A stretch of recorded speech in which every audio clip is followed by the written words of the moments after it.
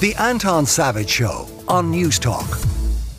Now, you may remember the story of two little boys making their way on their own from Dublin to London and then on to New York back in 1985. Well, next week they're sharing their story in a new documentary called Nothing to Declare, and we'll speak to its director in a moment. But first, here's a clip. The news headlines. Two Dublin boys who stowed away on an Air India flight from London to New York. They were discovered by New York police on Saturday standing on a pavement near the airport terminal. They appear in the American vernacular to be streetwise. The boys, 13-year-old Noah Murray and 10-year-old Keith Byrne, are both from the Dublin suburb of Darndale. He was told not to move out. His dinner was on. I half one on Thursday, and when I looked out again, Keith was gone. They tried to get out of Ireland twice last week. Are you afraid that they might do this again? Yes. I'm famous for a trip that I made with a friend of mine in 1985 to America.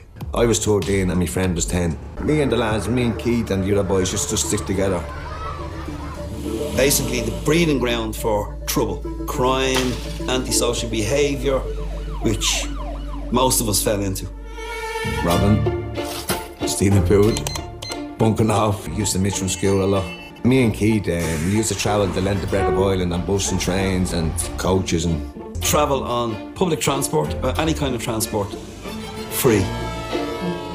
We head off and just go missing for the day and nobody knows where we are. Going around the place, causing trouble, Gardaí being called upon us, being sent home, being brought home by Gardaí. We'd end up in Kerry, we'd end up in Galway, we'd end up in Donegal. I was divil, I was adventurous, and we just set off.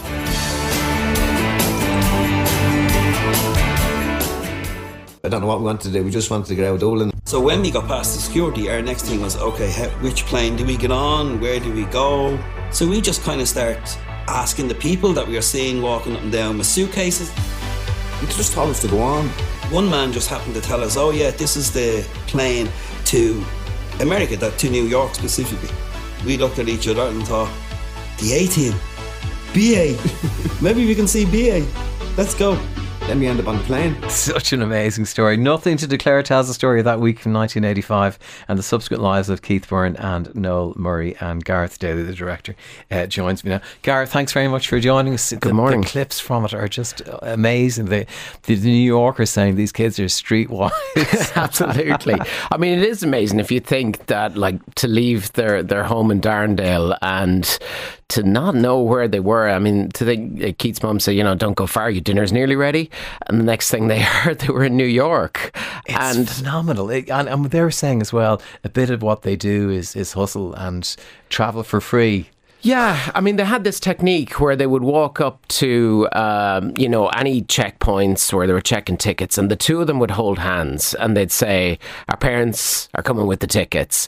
And sometimes that didn't work and they were kind of sent to the back and said, go away, you two, And then they'd see a family going through and then they think, you know what, this is our chance. And they'd do the same again and they'd just get in with the crowd and they would go through. And that just worked for them. And they I suppose they kept thinking at some point we will be stopped, but here they were, like in Heathrow, and they actually went to Heathrow because they were used to getting food at the food court in Dublin Airport.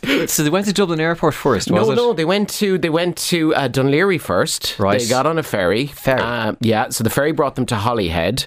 In Holyhead, then they follow the crowd to the train, and on the train then they met a couple who basically said to them, you can stay in our house if you want in London. Imagine it, a 10 and 13-year-old. So this story could have turned out, very different. Very different. So basically, they stayed the night in London and then they went to Heathrow because they wanted to get some food. They kind of thought, we'll get some food at the food court. They're really au fait with getting food free from food courts. Yeah, I was just, the trays would be going round. You just put your hand in and take something. But of course, when they got there, then I think they had a notion that they might fly back to Dublin because they kind of realised how far away they were. And then, as you heard in that clip there, they met this businessman and they sort of said to him, where are you going? And he said, I'm going to New York. And they were big fans of the A-Team.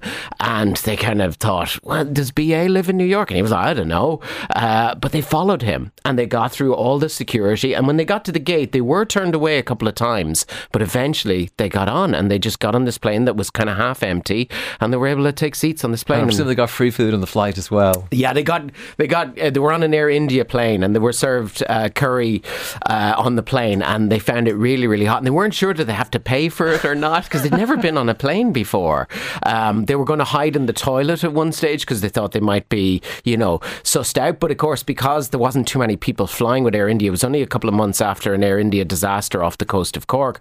There wasn't a lot of people on the plane, so they went undetected. When did they finally get rumbled? Well, they got to JFK, and you would have thought that they would have been stopped at passport and immigration, but they managed to get through. They actually ducked down past, and they got through. They wandered JFK Airport for at least 2 or 3 hours. They went out onto the taxiway, outside the terminal. They saw what they thought was a security guard, and they thought, you know what, let's just ask him how we'll get into town.